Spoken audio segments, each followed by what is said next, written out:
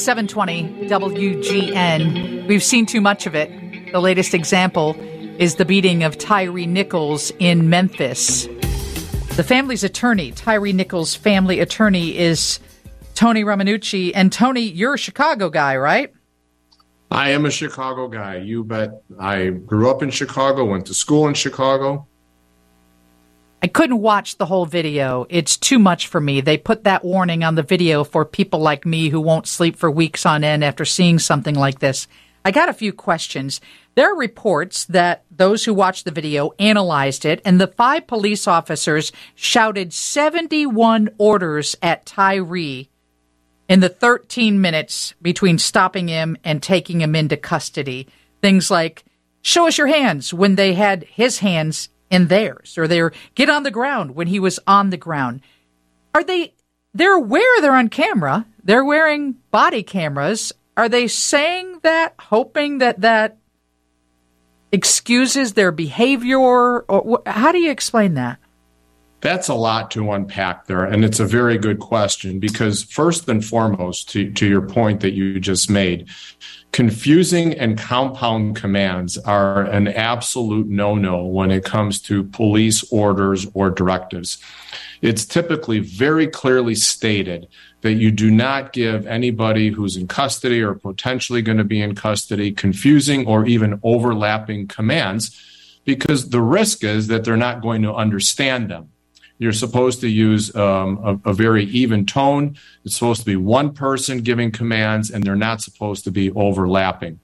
Now, the fact that they realize that they're on camera, look, that's hard to answer here. I mean, they know that they're not only on body-worn camera, but if they didn't know that there are skies in the eye here, or eyes in the sky, whatever you want to call them, that's their issue. I mean, they know as police officers that they're being monitored. So they should always be on good behavior. And what I mean by that is they should be policing legally and constitutionally as opposed to against the law as they did here. Well, that was my concern, that somehow they knew they were on camera and they must have thought they could get away with it, which is frightening. Steve Bertrand is here. He's got a question for you. Mr. Romanucci, we learned today that a 6th officer was fired and is under investigation. Preston Hemphill is his name, who was apparently on the initial scene but not at the second scene.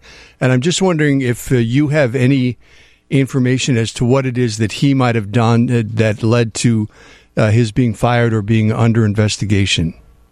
I do have some information. And when I first saw the video along with the family a week ago today, we heard his comment initially in the first encounter with Tyree.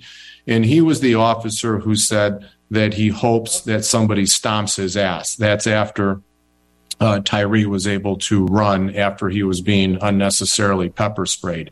So I certainly see this officer's words as an ignition to the unlawful violence that was unleashed upon him during the second encounter. So what I'm thinking here is that this is the modus operandi of this Scorpion unit. Clearly, they knew that they could stomp on people and that their behavior would be tolerated, or what we called ratified behavior. It would go under a blind eye.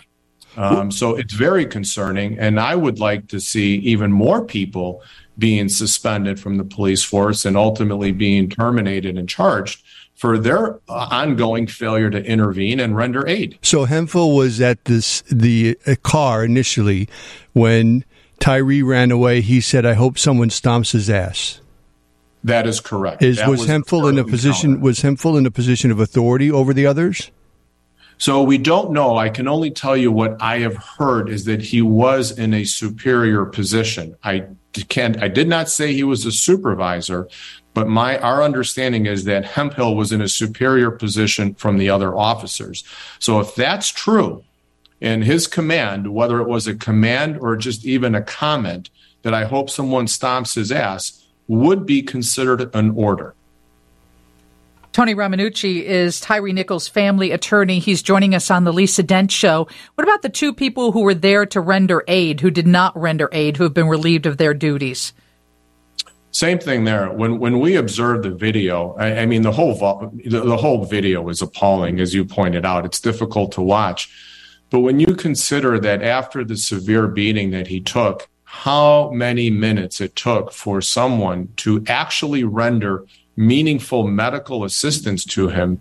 We don't know what was happening during that time. We did have a second autopsy performed at our request, and our medical examiner did confirm that his injuries were consistent with a severe beating. If he took significant blows to the head, he probably sustained a severe traumatic brain injury, which ultimately could have led to organ failure and be causative in his death. So you can see how important it was to get medical aid to this man as soon as possible, as opposed to just, milling around as they were doing. Is there any hope for meaningful change? There always is hope, but it has to happen. I mean, we can't just keep talking about it.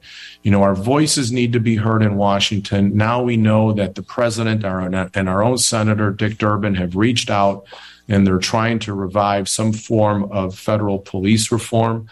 And I think that's our best path forward, where we have some uniformity, where all the states have to follow certain rules as opposed to always leaving it up to the states. We have to set some rules in place.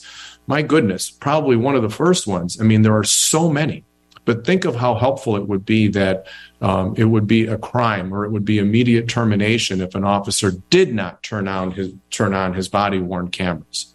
That's a very important piece of information, not only for the officers, but for the community.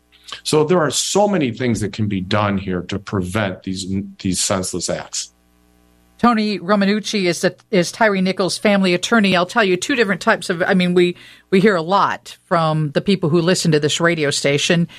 Some last week were thrilled that the police officers were charged immediately and dismissed from their role as police officers. Others were saying that it happened quickly because they too were black. Now, yet there are other people saying, well, how can it be racist if it's black on black? Can you address any of those issues? Because I find them difficult to address. Of course. I think what we have to do is take a step back and look at what Shelby County did, looking at the lessons from the past.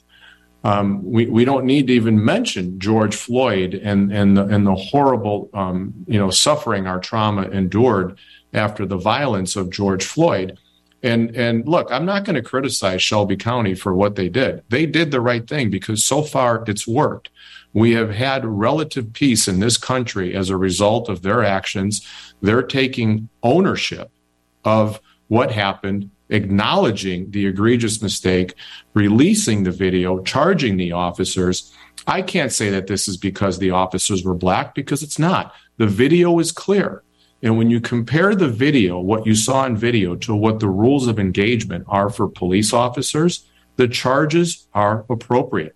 You don't need a years-long investigation for this. It's clear. It's good video. And no, I'm not going to blame this on the police officers being black.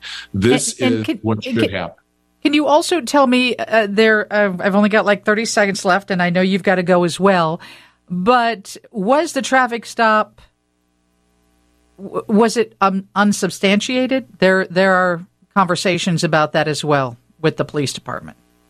I agree. I don't believe anything about him being a reckless driver. I don't believe anything about him about resisting. I don't believe anything about Tyree reaching for a gun. I don't believe anything what the officers are saying. That's a justification. It's a defense. It's an excuse. It's a way for them to, accept what they did.